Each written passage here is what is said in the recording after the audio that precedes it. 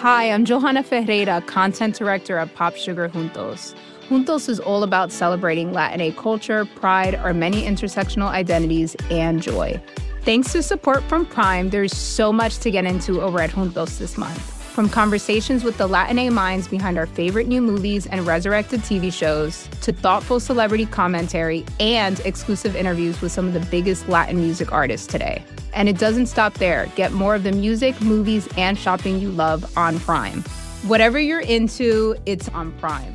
Visit Amazon.com/Prime to get more of whatever you're into, from streaming to shopping. And get all of our latest coverage at popsugar.com/juntos. Con amor, Johanna. Chapter 4. Poirot Investigates. The house, which the Belgians occupied in the village, was quite close to the park gates. One could save time by taking a narrow path through the long grass, which cut off the detours of the winding drive. So I, accordingly, went that way. I had nearly reached the lodge when my attention was arrested by the running figure of a man approaching me. It was Mr. Inglethorpe. Where had he been? How did he intend to explain his absence? He accosted me eagerly.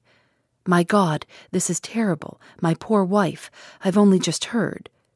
"Where have you been?" I asked. "Denby kept me late last night. It was 1 o'clock before we'd finished.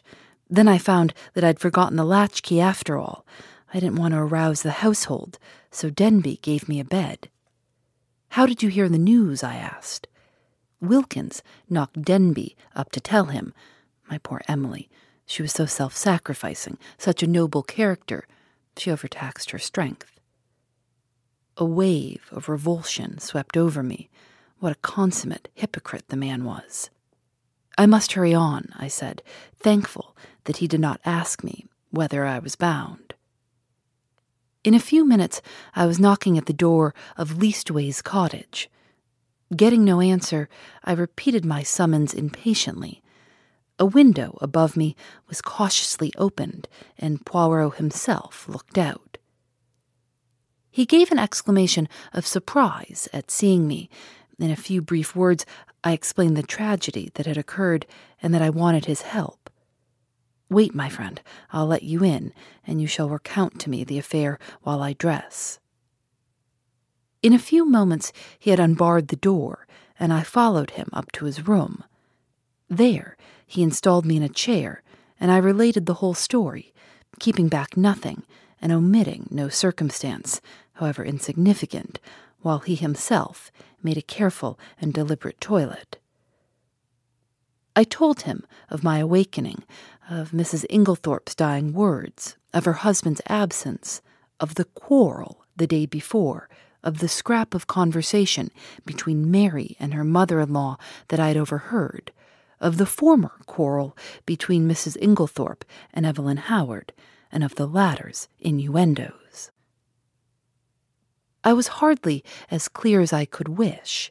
I repeated myself several times, and occasionally had to go back to some detail that I'd forgotten. Poirot smiled kindly on me. "The mind is confused, is it not so? Take time, mon ami. You are agitated, you are excited. It is but natural. Presently, when we are calmer, we will arrange the facts neatly, each in his proper place. We will examine and reject. Those of importance we will put on one side, those of no importance, poof." He screwed up his cherub-like face and puffed comically enough. "Blow them away." "That's all very well," I objected, "but how are you going to decide what's important and what isn't? That always seems the difficulty to me." Poirot shook his head energetically. He was now arranging his mustache with exquisite care. "Not so. One fact leads to another, so we continue. Does the next fit in with that? A marvel. Good. We can proceed. This next little fact? No. Ah, that's curious. There's something missing, a link in the chain that is not there. We examine, we search, and that little curious fact, that possibly paltry little detail that will not tally, we put it here." He made an extravagant gesture with his hand. It is significant. It is tremendous. Yes. Ah. Poirot shook his forefinger so fiercely at me that I quailed before it. Beware. Peril to the detective who says, it is so small, it does not matter, it will not agree, I will forget it. That way lies confusion. Everything matters. I know. You always told me that. That's why I've gone into all the details of this thing, whether they seem to be relevant or not. And I'm pleased with you. You have a good memory, and you've given me the facts faithfully. Of the order in which you present them, I say nothing. Truly, it is deplorable, but I make allowances. You're upset. To that I attribute the circumstance that you've omitted one fact of paramount importance. What's that? I asked. You have not told me if Mrs. Inglethorpe ate well last night. I stared at him. Surely the war had affected the little man's brain. He was carefully engaged in brushing his coat before putting it on, and seemed wholly engrossed in the task. I don't remember, I said, and anyway I don't see— You do not see? But it is of the first importance. I can't see why, I said, rather nettled. As far as I can remember, she didn't eat much. She was obviously upset, and it had taken her appetite away. That was only natural. Yes, said Poirot thoughtfully, it was only natural. He opened a drawer and took out a small despatch case, then turned to me. Now I'm ready. We will proceed to the chateau and study matters on the spot. Excuse me, mon ami, you dressed in haste, and your tie is on one side. Permit me. With a deft gesture, he rearranged it. Now, shall we start? We hurried up the village and turned in at the lodge gates. Poirot stopped for a moment and gazed sorrowfully over the beautiful expanse of park, still glittering with morning dew.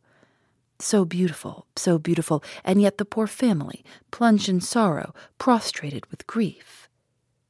He looked at me keenly as he spoke, and I was aware that I reddened under his prolonged gaze. Was the family prostrated by grief? Was the sorrow at Mrs. Inglethorpe's death so great?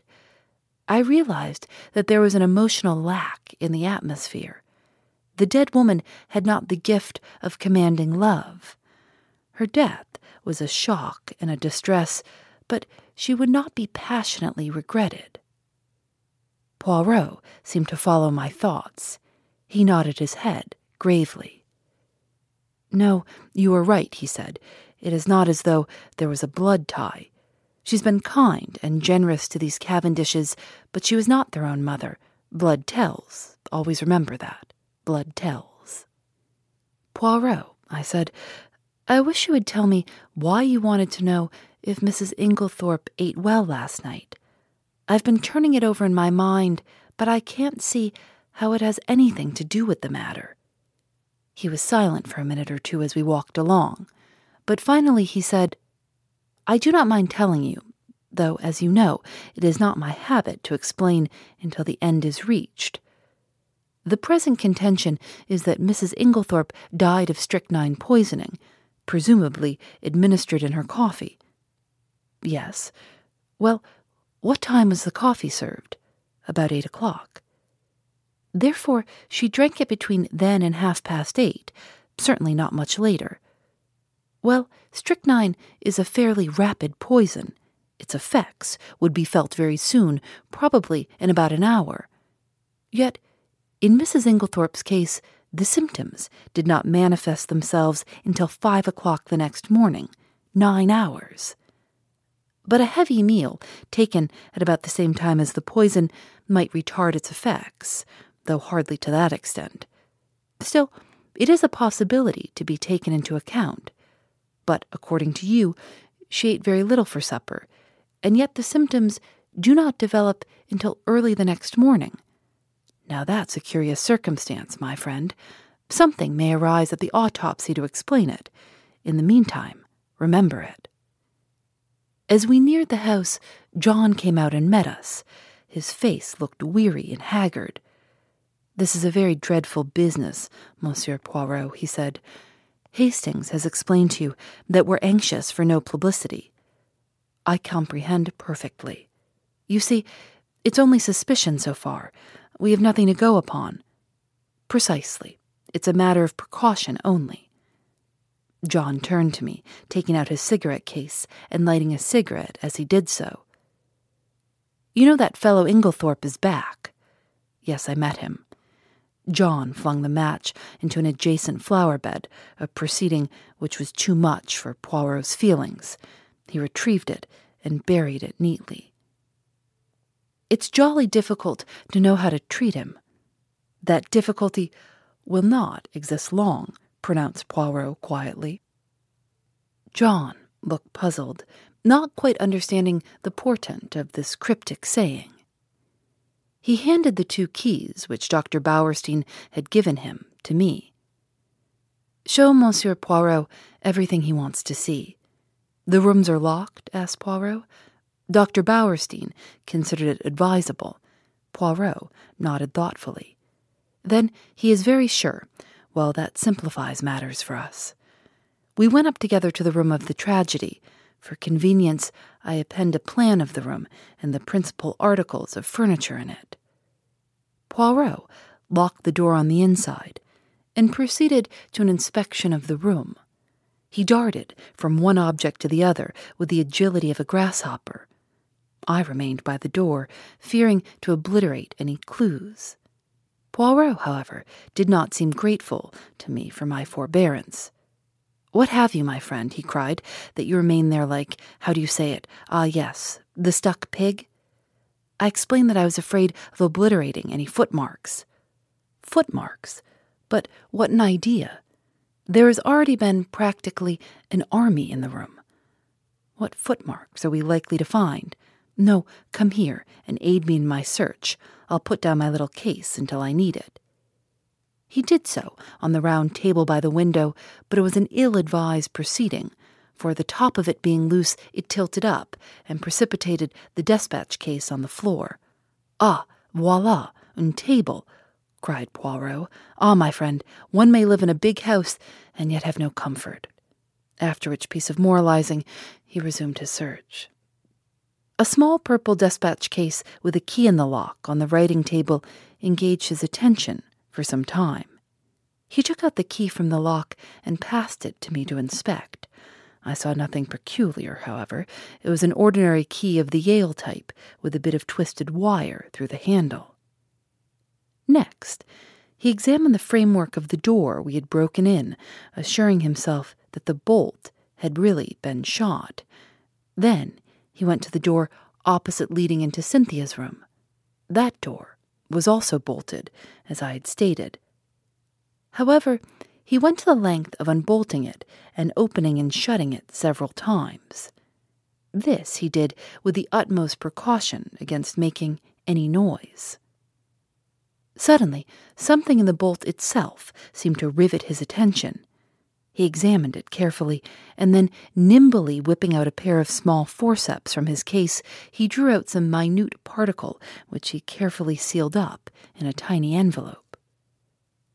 On the chest of drawers there was a tray with a spirit lamp and a small saucepan on it.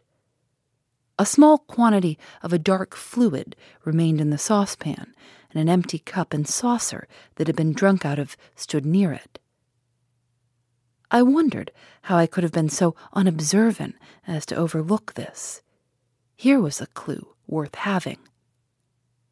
Poirot delicately dipped his finger into liquid and tasted it gingerly. He made a grimace. "Cocoa, with, I think, rum in it."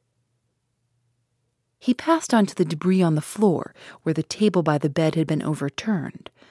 A reading lamp, some books, matches, a bunch of keys, and the crushed fragments of a coffee cup lay scattered about. "Ah, this is curious," said Poirot. "I must confess that I see nothing particularly curious about it. You do not? Observe the lamp. The chimney is broken in 2 places. They lie there as they fell, but see, the coffee cup is absolutely smashed to powder." Well, I said wearily, I suppose someone must have stepped on it. Exactly, said Poirot in an odd voice. Someone stepped on it. He rose from his knees and walked slowly across to the mantelpiece, where he stood abstractly fingering the ornaments and straightening them, a trick of his when he was agitated. Mon ami, he said, turning to me, somebody stepped on that cup, grinding it to powder, and the reason they did so was either because it contained strychnine or, which is far more serious, because it did not contain strychnine. I made no reply. I was bewildered, but I knew that it was no good asking him to explain. In a moment or two, he roused himself and went on with his investigations. He picked up the bunch of keys from the floor and, twirling them round in his fingers, finally selected one, very bright and shining, which he tried in the lock of the purple dispatch case.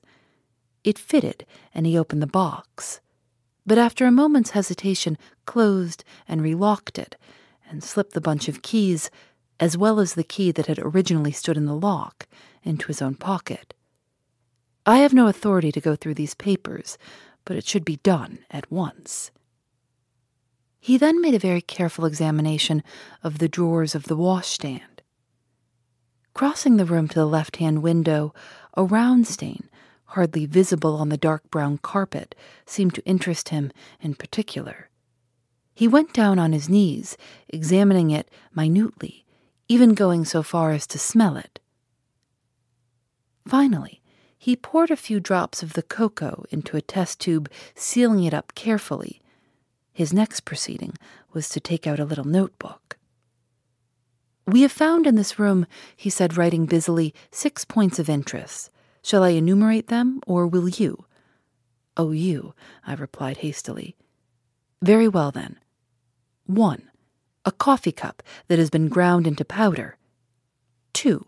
A dispatch case with a key in the lock. 3. A stain on the floor. That may have been done some time ago, I interrupted. No, for it is still damp and smells of coffee. 4. A fragment of some dark green fabric, only a thread or two, but recognizable. Ah, I cried, that was what you sealed up in the envelope. Yes, it may turn out to be a piece of one of Mrs. Inglethorpe's own dresses, and quite unimportant. We shall see. 5. This. With a dramatic gesture, he pointed to a large splash of candle grease on the floor by the writing table. It must have been done since yesterday, otherwise a good housemaid would have at once removed it with blotting paper and a hot iron. One of my best hats once, but that's not to the point. It was very likely done last night. We were very agitated, or perhaps Mrs. Inglethorpe herself dropped her candle. You brought only one candle into the room? Yes, Lawrence Cavendish was carrying it, but he was very upset. He seemed to see something over here. I indicated the mantelpiece. That absolutely paralyzed him. That is interesting, said Poirot quickly. Yes, it is suggestive. His eye sweeping the whole length of the wall, but it was not his candle that made this great patch, for you perceive that this is white grease, whereas Monsieur Lawrence's candle, which is still on the dressing table, is pink. On the other hand, Mrs. Inglethorpe had no candlestick in the room, only a reading lamp. Then, I said, what do you deduce? To which my friend only made a rather irritating reply, urging me to use my own natural faculties. And the 6th point, I asked? I suppose it's the sample of cocoa. No, said Poirot thoughtfully. I might have included that in the 6, but I did not. No, the 6th point I will keep to myself for the present. He looked quickly round the room. There's nothing more to be done here, I think, unless— he stared earnestly and long at the dead ashes in the grate. The fire burns and it destroys, but by chance there might be— let us see. Deftly, on his hands and knees, He began to sort the ashes from the grate into the fender, handling them with the greatest caution. Suddenly, he gave a faint exclamation. "The forceps, Hastings." I quickly handed them to him, and with skill he extracted a small piece of half-charred paper. "There, mon ami," he cried. "What do you think of that?" I scrutinized the fragment. This is an exact reproduction of it. I was puzzled. It was unusually thick, quite unlike ordinary notepaper. Suddenly, an idea struck me. "Poirot," I cried, "this is a fragment of a will." "Exactly." I looked up at him sharply. "You're not surprised?" "No," he said gravely. "I expected it." I relinquished the piece of paper and watched him put it away in his case, with the same methodical care that he bestowed on everything. My brain was in a whirl. What was this complication of a will? Who had destroyed it? The person who had left the candle grease on the floor? Obviously. But how had anyone gained admission? All the doors had been bolted on the inside. "Now, my friend," said Poirot briskly, "we will go. I should like to ask a few questions of the parlour-maid, Dorcas, her name is it not?" We passed through Alfred Inglethorpe's room, and Poirot delayed long enough to make a brief but fairly comprehensive examination of it. We went out through that door, locking both it and that of Mrs. Inglethorpe's room, as before. I took him down to the boudoir which he had expressed a wish to see, and went myself in search of Dorcas. When I returned with her, however, the boudoir was empty. "Poirot," I cried, "where are you?" "I'm here, my friend." He had stepped outside the French window and was standing, apparently lost in admiration, before the various-shaped flower beds. "Admirable," he murmured, "admirable. What symmetry! Observe that crescent and those diamonds. Their neatness rejoices the eye. The spacing of the plants also is perfect. It has been recently done. Is it not so?" "Yes, I believe they were at it yesterday afternoon. But come in. Dorcas is here." Ah, bien. Do not grudge me a moment's satisfaction of the eye." "Yes, but this affair is more important." "And how do you know that those fine begonias are not of equal importance?" I shrugged my shoulders. There was really no arguing with him if he chose to take that line. "You do not agree? But such things have been. Well, we will come in and interview the brave Dorcas." Dorcas was standing in the boudoir, her hands folded in front of her, and her gray hair rose in stiff waves under her white cap. She was the very model and picture of a good old-fashioned servant.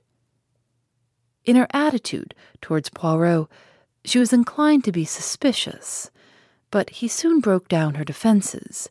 He drew forward a chair. "Pray be seated, mademoiselle." "Thank you, sir." "You've been with your mistress many years, is it not so?" 10 years, sir." "That's a long time, and very faithful service. You were much attached to her, were you not?" "She was a very good mistress to me, sir." "Then you will not object to answering a few questions. I put them to you with Mr. Cavendish's full approval." "Oh, certainly, sir." "Then I will begin by asking you about the events of yesterday afternoon. Your mistress had a quarrel." "Yes, sir, but I don't know that I ought—" Dorcas hesitated. Poirot looked at her keenly. "My good Dorcas, it's necessary that I should know every detail of that quarrel as fully as possible. Do not think that you are betraying your mistress's secrets. Your mistress lies dead, and it's necessary that we should know all if we are to avenge her. Nothing can bring her back to life, but we do hope, if there has been foul play, to bring the murderer to justice." "Amen to that," said Dorcas fiercely. "And naming no names, there's one in this house that none of us could ever abide, and an ill day it was when he first darkened the threshold." Poirot waited for her indignation to subside, and then, resuming his business-like tone, he asked, "Now, As to this quarrel, what is the first you heard of it? Well, sir, I happened to be going along the hall outside yesterday. What time was that? I couldn't say exactly, sir, but it wasn't tea time by a long way. Perhaps 4 o'clock, or it may have been a bit later. Well, sir, as I said, I happened to be passing along when I heard voices very loud and angry in here. I didn't exactly mean to listen, but, well, there it is. I stopped. The door was shut, but the mistress was speaking very sharp and clear, and I heard what she said quite plainly. "You've lied to me and deceived me," she said. I didn't hear what Mr. Inglethorpe replied. He spoke a good bit lower than she did. But she answered, "How dare you? I've kept you and clothed you and fed you. You owe everything to me, and this is how you repay me, by bringing disgrace upon our name?"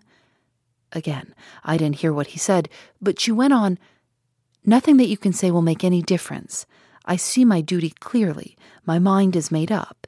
You need not think that any fear of publicity or scandal between husband and wife will deter me." Then I thought I heard them coming out, so I went off quickly. "You're sure it was Mr. Inglethorpe's voice you heard?" "Oh, yes, sir. Whose else could it be?" "Well, what happened next?" "Later I came back to the hall, but it was all quiet. At 5 o'clock, Mrs. Inglethorpe rang the bell and told me to bring her a cup of tea, nothing to eat, to the boudoir. She was looking dreadful, so white and upset.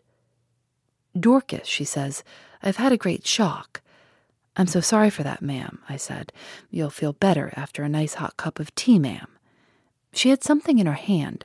I don't know if it was a letter or just a piece of paper, but it had writing on it, and she kept staring at it, almost as if she couldn't believe what was written there. She whispered to herself, as though she had forgotten I was there. These few words, and everything's changed. And then she says to me, 'Never trust a man, Dorcas. They're not worth it.' I hurried off and got her a good strong cup of tea, and she thanked me and said she'd feel better when she'd drunk it. 'I don't know what to do,' she said. 'Scandal between husband and wife is a dreadful thing, Dorcas. I'd rather hush it up if I could.' Mrs. Cavendish came in just then, so she didn't say any more. She still had the letter, or whatever it was, in her hand? Yes, sir. What would she be likely to do with it afterwards? Well, I don't know, sir. I expect she would lock it up in that purple case of hers. Is that where she usually kept important papers? Yes, sir. She brought it down with her every morning and took it up every night. When did she lose the key of it? She missed it yesterday at lunchtime, sir, and told me to look carefully for it. She was very much put out about it. But she had a duplicate key. Oh, yes, sir. Dorcas was looking very curiously at him, and to tell the truth, so was I. What was all this about a lost key? Poirot smiled. Never mind, Dorcas. It's my business to know things. Is this the key that was lost? He drew from his pocket the key that he had found in the lock of the despatch case upstairs. Dorcas's eyes looked as though they would pop out of her head. That's it, sir. Right enough. But where did you find it?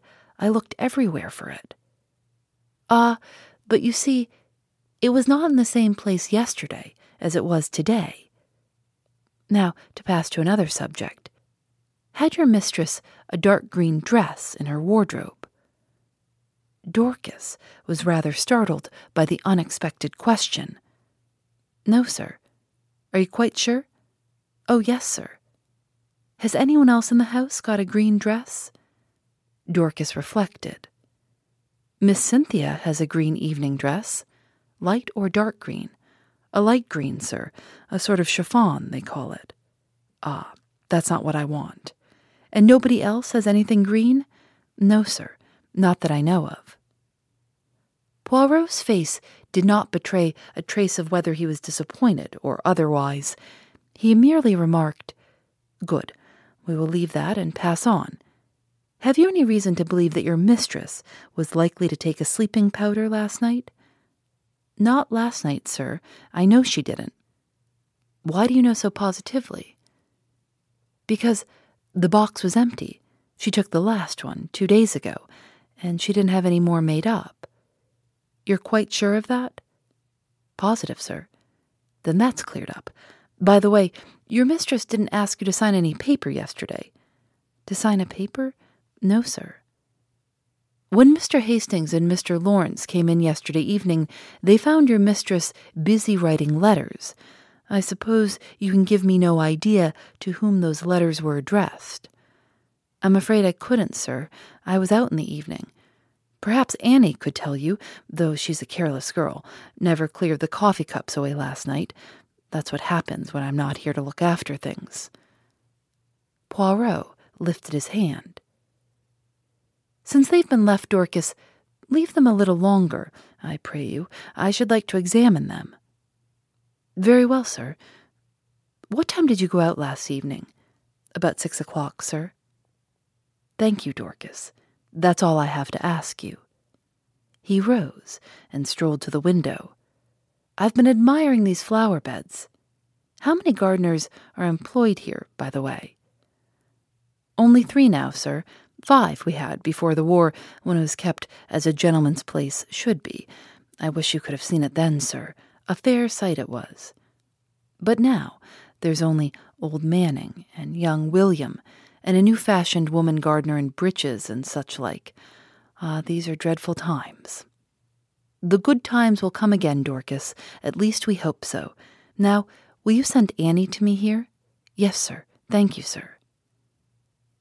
How did you know that Mrs. Inglethorpe took sleeping powders? I asked, in a lively curiosity, as Dorcas left the room. And about the lost key and the duplicate? One thing at a time. As to the sleeping powders, I knew by this. He suddenly produced a small cardboard box, such as chemists use for powders. Where did you find it? In the washstand drawer in Mrs. Inglethorpe's bedroom. It was number 6 of my catalogue. But I suppose, as the last powder was taken 2 days ago, it's not of much importance? Probably not. But do you notice anything that strikes you as peculiar about this box? I examined it closely. No, I can't say that I do. Look at the label. I read the label carefully. 1 powder to be taken at bedtime if required, Mrs. Inglethorpe. No, I see nothing unusual. Not the fact that there's no chemist's name? Ah, I exclaimed, to be sure, that is odd. Have you ever known a chemist to send out a box like that without his printed name? No, I can't say that I have. I was becoming quite excited, but Poirot damped my ardor by remarking, Yet the explanation is quite simple, so do not intrigue yourself, my friend. An audible creaking proclaimed the approach of Annie, so I had no time to reply. Annie was a fine strapping girl and was evidently laboring under intense excitement, mingled with a certain ghoulish enjoyment of the tragedy. Poirot came to the point at once, with a businesslike briskness. I sent for you, Annie, because I thought you might be able to tell me something about the letters Mrs. Inglethorpe wrote last night, how many there were, and can you tell me any of the names and addresses? Annie considered. There were 4 letters, sir. One was to Miss Howard, and one was to Mr. Wells, the lawyer, and the other 2, I don't think I remember, sir. Oh, yes, one was to Ross's, the caterers in Tadminster. The other one, I don't remember. Think, urged Poirot. Annie racked her brains in vain. I'm sorry, sir, but it's clean gone. I don't think I can have noticed it. It does not matter, said Poirot, not betraying any sign of disappointment. Now, I want to ask you about something else. There's a saucepan in Mrs. Inglethorpe's room with some cocoa in it. Did she have that every night? Yes, sir. It was put up in her room every evening, and she warmed it up in the night, whenever she fancied it. What was it? Plain cocoa? Yes, sir. Made with milk, with a teaspoon of sugar and 2 teaspoons of rum in it. Who took it to her room? I did, sir. Always? Yes, sir. At what time? When I went to draw the curtains, as a rule, sir. Did you bring it straight up from the kitchen, then? No, sir. You see, there's not much room on the gas stove, so Cook used to make it early, before putting the vegetables on for supper. Then I used to bring it up and put it on the table by the swing door, and take it into her room later. The swing door is in the left wing, is it not? Yes, sir. And the table, is it on this side of the door, or on the farther servant's side? It's this side, sir. What time did you bring it up last night? About 7:15, I should say, sir. And when did you take it up into Mrs. Inglethorpe's room? When I went to shut up, sir. About 8 o'clock. Mrs. Inglethorpe came up to bed before I'd finished. Then, between 7:15 and 8 o'clock, the cocoa was standing on the table in the left wing. Yes, sir. Annie had been growing redder and redder in the face, and now she blurted out unexpectedly, "And if there was salt in it, sir, it wasn't me. I never took the salt near it." "What makes you think there was salt in it?" asked Poirot. "Seeing it on the tray, sir." "You saw some salt on the tray?" "Yes, coarse kitchen salt, it looked. I never noticed it when I took the tray up, but when I came to take it into the mistress's room, I saw it at once, and I suppose I ought to have taken it down again and asked Cook to make some fresh, but I was in a hurry because Dorcas was out, and I thought maybe the cocoa itself was all right, and the salt had only gone on the tray, so I dusted it off with my apron and took it in." I had the utmost difficulty in controlling my excitement. Unknown to herself, Annie had provided us with an important piece of evidence. How she would have gaped if she had realized that her coarse kitchen salt was strychnine, one of the most deadly poisons known to mankind. I marveled at Poirot's calm. His self-control was astonishing. I awaited his next question with impatience, but it disappointed me. "When you went into Mrs. Inglethorpe's room, was the door leading into Miss Cynthia's room bolted?" "Oh, yes, sir. It always was. It had never been opened."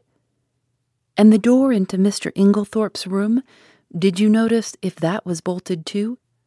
Annie hesitated. "I couldn't rightly say, sir.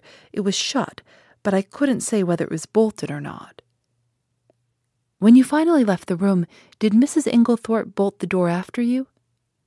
"No, sir, not then, but I expect she did later. She usually did lock it at night, the door into the passage, that is." "Did you notice any candle grease on the floor when you did the room yesterday?" "Candle grease? Oh, no, sir. Mrs. Inglethorpe didn't have a candle, only a reading lamp." "Then, if there had been a large patch of candle grease on the floor, you think you would have been sure to have seen it?"